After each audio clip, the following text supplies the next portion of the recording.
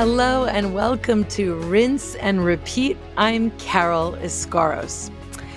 As Christians, perhaps you have had your fair share of critics or detractors. Maybe it's just, a subtle look you might get when you say you're praying about a decision, or when you reference reading your Bible or going to church. You might get a certain look or a kind of a shrug or some subtle form of disapproval. But maybe you've gotten a little bit more than that. Maybe you've been persecuted in some way or criticized verbally. Maybe you've heard phrases like this, Christians are just a bunch of judgmental hypocrites. Have you heard that one? I will never go to a church because you guys are a bunch of judgmental hypocrites. You are just holier than thou. You think you're better than everybody. How about this one? You're a bunch of holy rollers. What is a holy roller? Anyway, I'm trying to think, I know rollers that you put in your hair, those curlers. Yeah. But how is a roller holy? But holy rollers. Or I've heard this one more often. Christians are self-righteous Bible thumpers. Yeah, so maybe you've heard those. Maybe you've heard some others. But amazingly, the answer to all those accusations that you may have heard leveled against you or at Christians in general is wrapped up in today's name of God, Jehovah Tsidkenu. That's right, Jehovah Tsidkenu. You may not know this one very well. It's spelled Tsidkenu, Tsidkenu, which means the Lord our righteousness, the Lord our righteousness. How is the answer to all of that criticism rolled up in Jehovah Tsidkenu, our righteousness? You see, when someone calls us those names, you're a holy roller or you're holier than thou, you can say the only righteousness I have is the righteousness I have in God. He gives it to me because he is my righteousness. Or you can say the only holiness I have is because he is in me and he is holy. He is righteous. Jehovah Tsidkenu, my righteousness. So it's important to study all of the names of God. It's important to understand all of his names, all of his attributes. But this one, because I feel like we have no righteousness, no holiness, none of that in and of ourselves. It only exists as part of God and therefore as part of Jehovah Tsidkenu. So that's why I want to study it. Now, it comes all over the scripture, but really in the first two references are in the book of Jeremiah. So I want to read them together to begin. And we're going to review some other scriptures, but I want to begin here in Jeremiah so that we can lay a foundation of the importance of this name, Jehovah Tsidkenu. So if you would turn with me to Jeremiah 23, verses 1 through 8 first, we're going to look at that initially. But I think if you don't have a Bible handy, no problem. Just listen along with me as I read it to you. Jeremiah 23, verses 1 through 8. Here we go. Woe to the shepherds who destroy and scatter the sheep of my pasture, says the Lord. Therefore, thus says the Lord God of Israel against the shepherds who feed my people, you have scattered my flock, driven them away, and not attended to them. Behold, I will attend to you for your evil doings, says the Lord. But I will gather the remnant of my flock out of all the countries where I have driven them and bring them back to their folds, and they shall be fruitful and increase. And I will set up shepherds over them who will feed them, and they will fear no more, nor be dismayed, nor shall they be lacking, says the Lord. Behold, the days are coming, says the Lord, that I will raise to David a branch of righteousness. A king shall reign and prosper and execute judgment and righteousness in the earth. In his days, Judah will be saved and Israel will dwell safely. Now this is his name by which he will be called, the Lord our righteousness.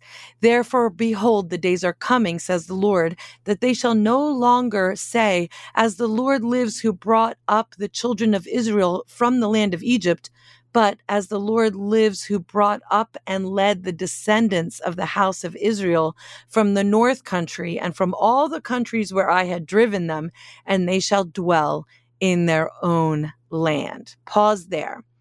Herein we have the first use of the name Jehovah Sidkenu, the Lord our righteousness. And obviously, for those who are familiar with the passage, you know it's prophetic in many, many senses. Already, it's pointing to the Lord Jesus Christ. He is going to be out of David a branch of righteousness. A king shall reign and prosper. He will return as a coming king, right? And in his days, he's going to save Judah, but he's going to save Judah spiritually first. And ultimately, he's going to save his people on the earth.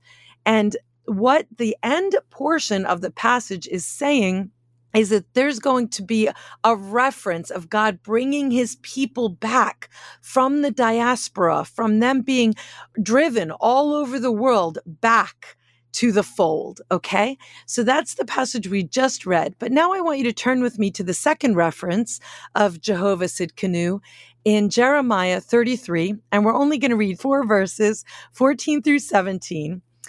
Behold, the days are coming, says the Lord, that I will perform that good thing which I have promised to the house of Israel and to the house of Judah. In those days and at that time, I will cause to grow up to David a branch of righteousness. He shall execute judgment and righteousness in the earth. In those days, Judah will be saved and Jerusalem will dwell safely. And this is the name by which she shall be called, the Lord our righteousness. For thus says the Lord, David shall never lack a man to sit on the throne of the house of Israel.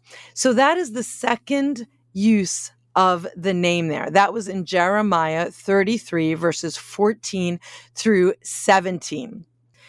So what is happening here? What is Jeremiah talking about in these passages? If you'll recall, there are 2 kingdoms. Israel is divided into 2 kingdoms, one in the north, which is Israel, and one in the south, which is Judah, okay? Jeremiah is prophesying during the time of a wicked king Zedekiah in the south, in Judah, okay?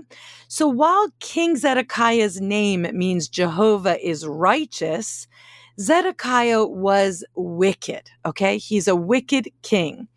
Now, Israel had already been led away captive, and now Judah is about to face the same exact fate as Israel had faced. Judah is now going to head in that same direction. They are going to be led away captive. So pause with me for a moment in this Bible lesson, the backdrop to Jehovah Sidkenu. Pause with me on a tangent that's not really a tangent. Here we see Judah repeating the same exact mistakes that Israel had made. Can you give me examples in scripture where people repeated the same mistakes over and over and over and over again? I'll pause for a second and let you think about that. Folks in scripture who repeated the same mistakes over and over. How about the children of Israel in the wilderness? They complained again and again and again and one more time. Yeah, wasn't really working out well for them when they complained. Or how about Abraham? He didn't lie about Sarah being his wife just once. He did it twice.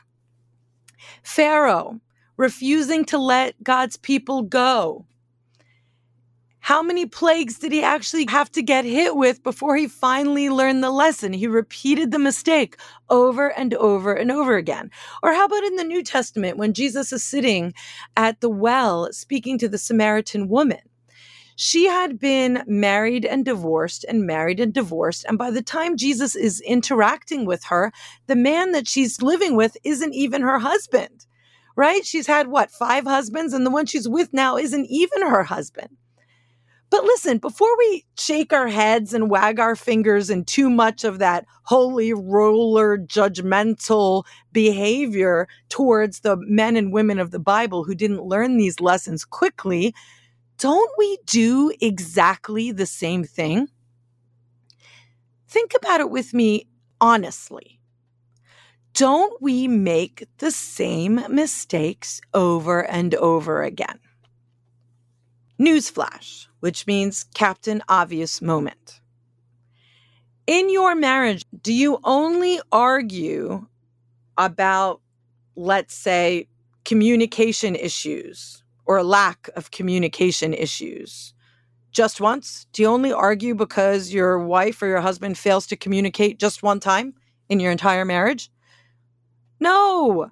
We tend to make those communication errors over and over and over again, and they can be a source of an incredible amount of conflict. Or do you tend to butt heads about family issues or money problems or stressors in ministry or stressors at work? We do the same things again and again. Do siblings fight over the same things over and over? Are there workplace squabbles over the same projects? Listen, we repeat our errors. And if I'm going to always give you moments of honesty on the podcast, okay, here on Rinse and Repeat, you get honesty all the time. I would rather err on the side of brutal honesty than artifice any day of the week here on the podcast.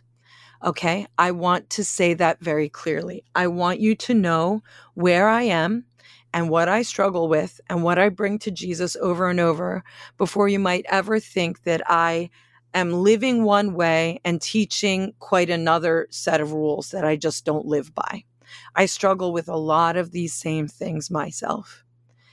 And as I've told you before, a mistake I've made over and over again is sharing an opinion or ideas for fixing a problem or running in to fix a problem before I have gone to my prayer closet. And very often I know I'm like, I have to stop talking right now and go to my prayer closet and seek the Lord on this before I share any more of what I think on a matter. And then I share a little bit and I share a little more and I share a little more and more and more and more. And then I think we should do this and do this and do this. And then we're headlong on a strategy with 10-point plan before I've prayed about anything. I'm ashamed to say I've made that mistake a lot. So a key lesson for us, even as we're approaching the lessons on Jehovah's Tsidkenu, is we make these same mistakes over and over and over again, but there is hope in the Word of God even before we get to the meaning of this name of God. 3 things that I'd love for you to write down. If our issue is falling into the same patterns of sin over and over and over again. And I say this very seriously because I know that many young men and women who listen to the podcast have fallen into patterns of sexual sin, pornography.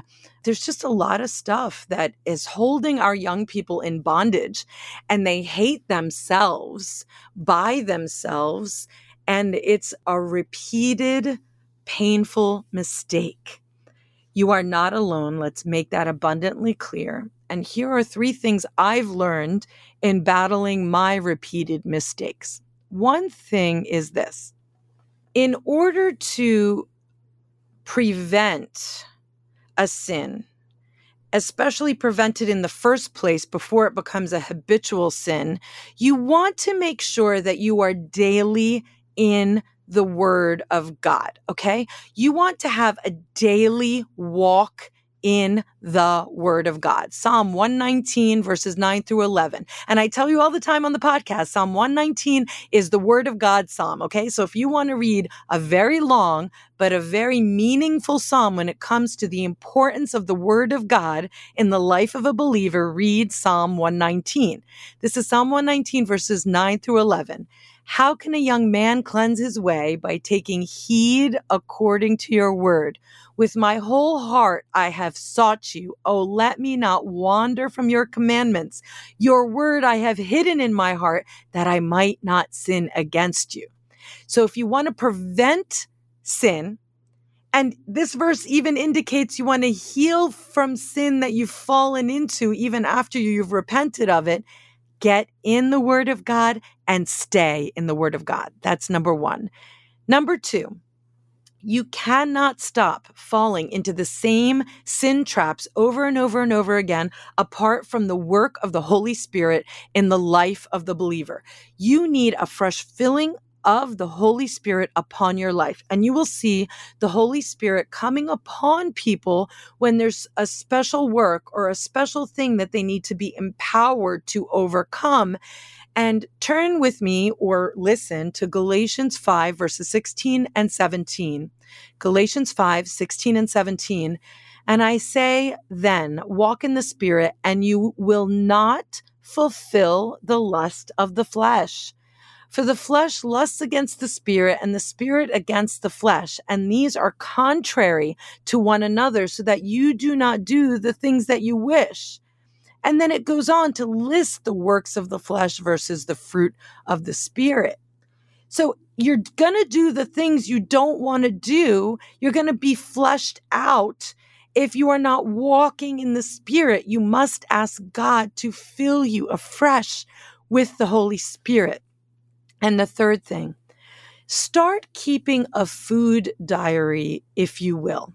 A set of pitfalls. What is occurring in your life right before you fall into that habitual sin?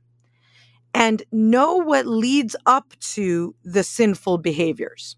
For example, if you have a tendency to use foul language and you really want to stop using foul language, and you find that your language tends to be much, much worse after you have watched certain television shows or certain movies, then you know that there's likely to be a connection between what you're watching and what you're saying.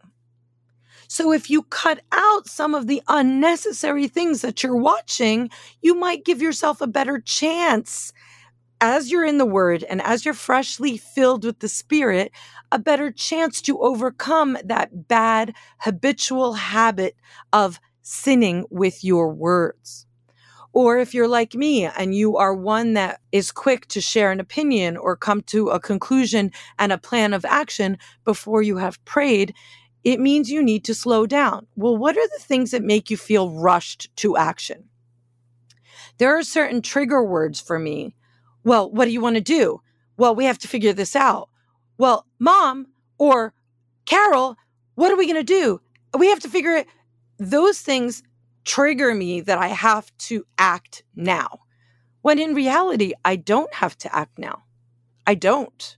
I can simply say, let me think about that. Let me write it down. Let me seek the Lord on it, and I'll get back to you. So I have to know the things, the allergens that give me hives, if you will, and avoid those things that cause me to react, okay? And listen, Jesus said it perfectly in Matthew 26:41. Write this one down, y'all. Matthew 26:41. Watch and pray, lest you enter into temptation. The spirit indeed is willing, but the flesh is weak. Watch and pray. Be careful. Watch the pitfalls. Keep that diary to prevent falling into the same sins again and again. So 1, have a great walk with the Word of God. 2, a fresh filling of the Spirit daily. 3, watch those pitfalls. Keep that food diary. Avoid the things that are tending to keep you circling the drain in those habitual sin areas. So that's the situation Jeremiah is speaking into here in King Zedekiah and Judah's story, saying you're headed the same way Israel went. You're committing the same sins. But look, Jeremiah is telling them, God is saying, turn to me. I am Jehovah Sidkenu. I am your righteousness. I'm here. You need righteousness? Look to me. I'm here. Despite whatever judgment is coming, despite whatever difficulty is going to come upon you, I am going to preserve a remnant, and that remnant of people are going to remain faithful to me. And I am going to allow that remnant to return to the homeland, and they are going to know me by name, Jehovah Sidkenu. Amidst all of that judgment, guys, amidst all of that, God makes a way out, a way of righteousness, hence his name, Jehovah Sidkenu. And listen, that literally means, righteousness there literally means to be stiff, straight, to be right, to be just. In other words, God is not just right. He is rightness itself. He isn't just a straight line. He's the level. You know, the level that you might use when you're trying to draw a straight line or get a straight piece of wood in a construction project or carpentry project? He's the plumb line. He's the standard. God is Jehovah Sidkenu, meaning he is the standard of rightness itself. And look, there's fundamentally, I feel, two problems that we as human beings tend to have when it comes to this name, God being our righteousness. And the first problem, again, in my opinion, is that if God alone is right and he is the standard of justice and rightness, we don't always want his standard of rightness. We don't want him to be the one who's right. We want to be the ones who are right. I know I sound like I'm being a toddler, but aren't we like that? You know, I just envision my toddlers when they like stomp their feet and flail their arms at the side and their way, and that was the only way.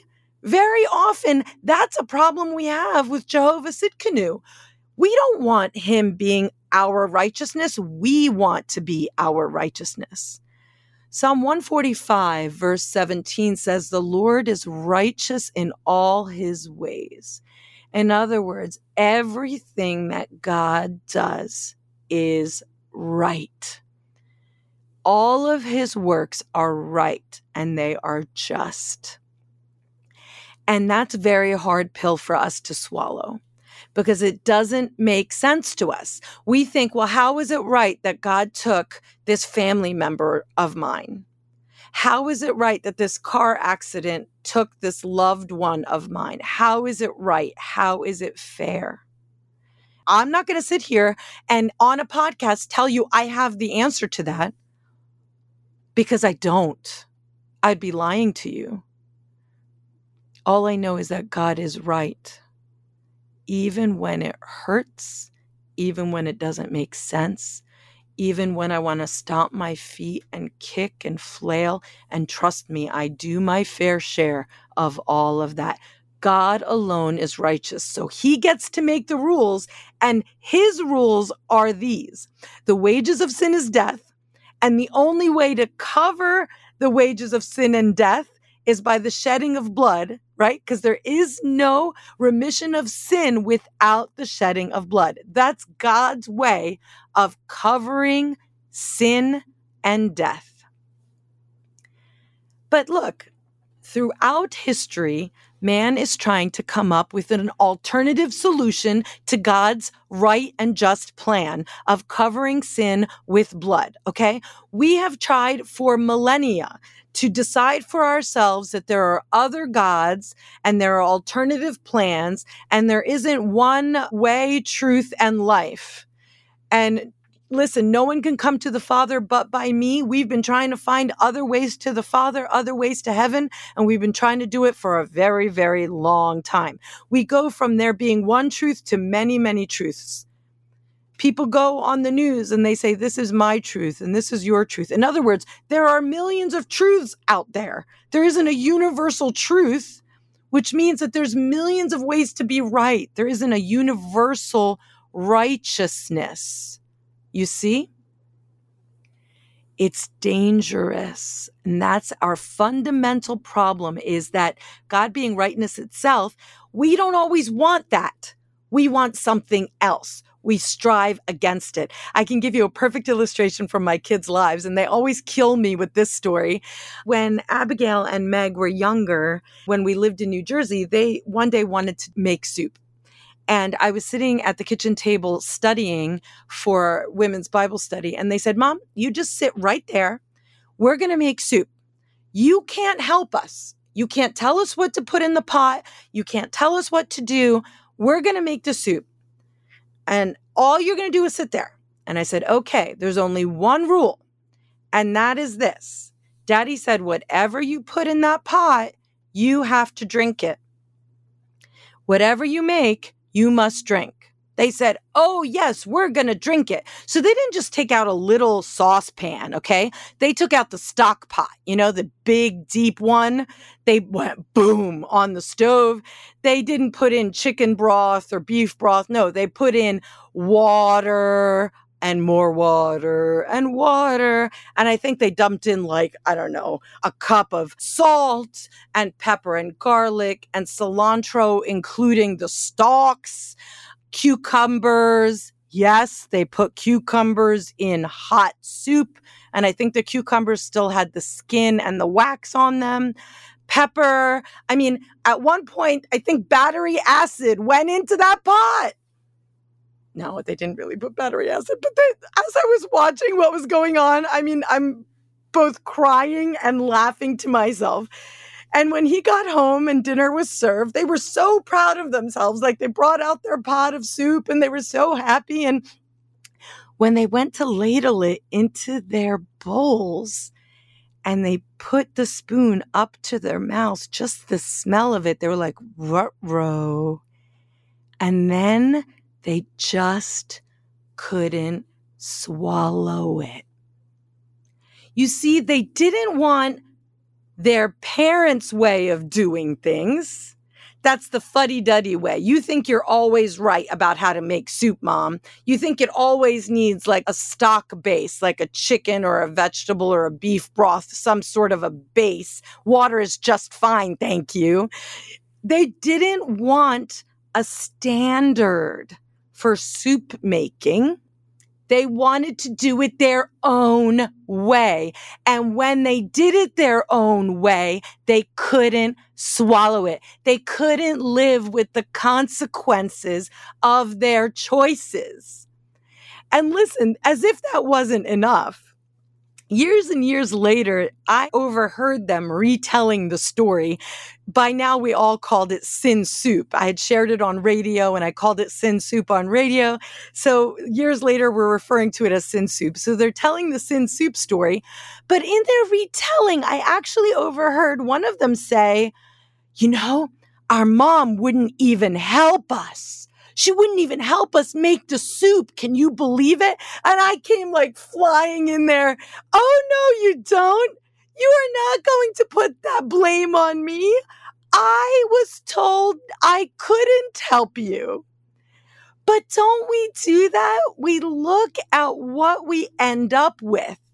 We look at what happens when we're left with our own devices, when there is sickness in the world because the world is fallen. And when we see the consequences of our sin, our families are broken and our kids are angry because we are angry, and they slam doors because we slam doors, and all of the things, we don't take responsibility for our own choices. We blame God. We say, God, why did you give us this world? Or why is there pain and suffering? We bring it back to, well, God didn't help us. No, God handed us a standard. He is the standard. And in fact, so good is our God, so perfect is our God, that in his righteousness, he gave us the fulfillment of his own standard of righteousness. You see, he is rightness itself, right? Jehovah Tsidkenu is rightness itself. And so in order to meet the standards of his own righteousness, he sent Jesus to meet his own standards. He didn't expect us to elevate ourselves to the standards he required. No, he sent Jesus to do it. And Jesus himself is enough. And ultimately, that's the second problem we face in facing this name of God, Jehovah Tsidkenu. See, he is our righteousness, but our goodness will never, ever, ever be good enough. No matter what we do, as good as your works are, as little as you sin, your goodness will never be good enough. Isaiah 64:6 puts it perfectly. But we are all like an unclean thing, and all our righteousness are like filthy rags. Filthy rags. That's the picture here. Every good thing you think you bring to the table, that's what it is. Disgusting. Our good deeds are never enough. We don't have the standards that God requires in ourselves. There's no one righteous, no, not one. The way that we overcome the difficulty with all of this, see, we try to figure out the problem by devising a man-made religion, okay? We devise a way that we then elevate ourselves and we say, well, let's try to have enough good works that hopefully we will meet God's standards of righteousness. So, okay, this good work, maybe with this good work, maybe with that good work will be enough. Whereas the scripture is clear, all of your good work is not enough. But then we go the other way and we say, you know what? None of those good works are enough. I am simply enough. And then we get into this self-realization, new age, the power lies within me and just me, not in what I do, but in myself and my self-realization. And none of that is the answer. Not in finding different gods or different ways to God or in ourselves or in our good works. Bag all of that. The righteousness we need lies only in him, our righteousness. It only is in Christ becoming it for us. The scripture is so clear. 2 Corinthians 5:21 says, he made him who knew no sin to be sin for us. Imagine it. Jesus didn't even know sin. He had none of it in himself. If people tell you, oh, Jesus was just a man. No, he was fully man, fully God, sinless, sinless. He knew no sin, but he became sin for us. Why? That we might become what? The righteousness of God in him. That's what 2 Corinthians 5:21 says. That we might become the righteousness of God in him. That's the key, the ultimate point of Jehovah Tsidkenu. This whole message gets wrapped up in that key point. Jesus Christ is the very embodiment of Jehovah Tsidkenu. He is our righteousness. He took on our sin that we might become the righteousness of God in him. In other words, he lent us his righteousness. When God looks down at you or me, he doesn't look at that habitual sin I talked to you about early on, that sexual sin or that running off at the mouth, or maybe you have the more conflict averse. I have friends that are absolutely conflict averse, which it can be as much of a difficulty as being a proponent of conflict or one who is ready for a fight all the time. Whether you're conflict averse, whether you sin in public or sin in secret, all of that is covered by the blood of Jesus Christ. When God doesn't see our sin, any of that, any flavor of our sin anymore. What he sees is the righteousness of Jesus Christ in us. Can you imagine it? Imagine God looking down from heaven and seeing Jesus when he looks at us. It actually gives me chills just thinking about it. And that's what Isaiah 61. And again, this is an Old Testament reference. Isaiah 61:10 says, I will greatly rejoice in the Lord. My soul shall be joyful in my God, for he has clothed me with garments of salvation. Listen, he has covered me with the robe of righteousness. You see that? We put on the robe. Jehovah Tsidkenu puts on righteousness on us. Jesus gives us, here's my righteousness. Let me put that on you.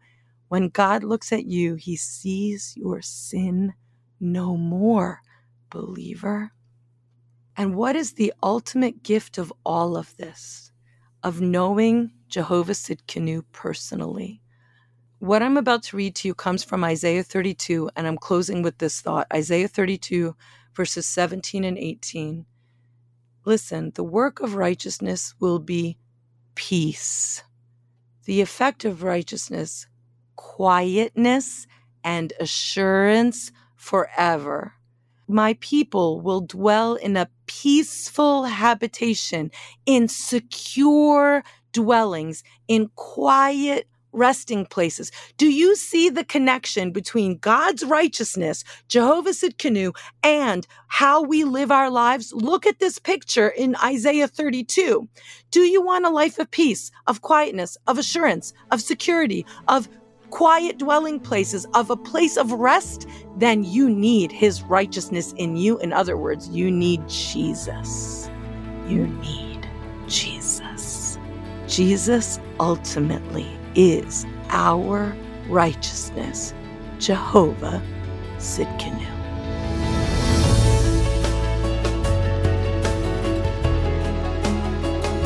Thank you for joining me for this episode of Rinse and Repeat. Again, I'm Carol Iskaros. My last name is spelled Eskaros. You can find me on social media, Carol Iskaros on Instagram or Carol Morgan Iskaros on Facebook. You can also email me at caroliskaros@gmail.com. That's Carol, Eskaros @gmail.com. Rinse and Repeat is a weekly podcast. Sometimes we publish a little more frequently than weekly, but right now it's a weekly podcast that basically is digging into the Word of God, bringing elements of biblical truth and connecting this incredible biblical truth to our daily living as believers in the Lord Jesus Christ. It is my privilege to frequently address women and teens, young people of various ages. It's a gift to teach them live and in person. If you're a man listening to the podcast, welcome. It's been a gift, and I hope you've been encouraged by something you've heard on the podcast. Ladies, it's a joy to be teaching you. And I hope that if you have questions, Bible questions, questions about something I've said, if you have feedback about the program, if you want more information, and listen, if you don't know Jesus, or you don't know if you have a personal relationship with the Lord Jesus Christ, write to me, reach out to me on social media. I would love to tell you more about my Jesus, especially as we're heading into 2022. What better way to start the new year than with a fresh, incredible walk with the Lord Jesus Christ? And I can't wait to have you join me next time for Rinse and Repeat.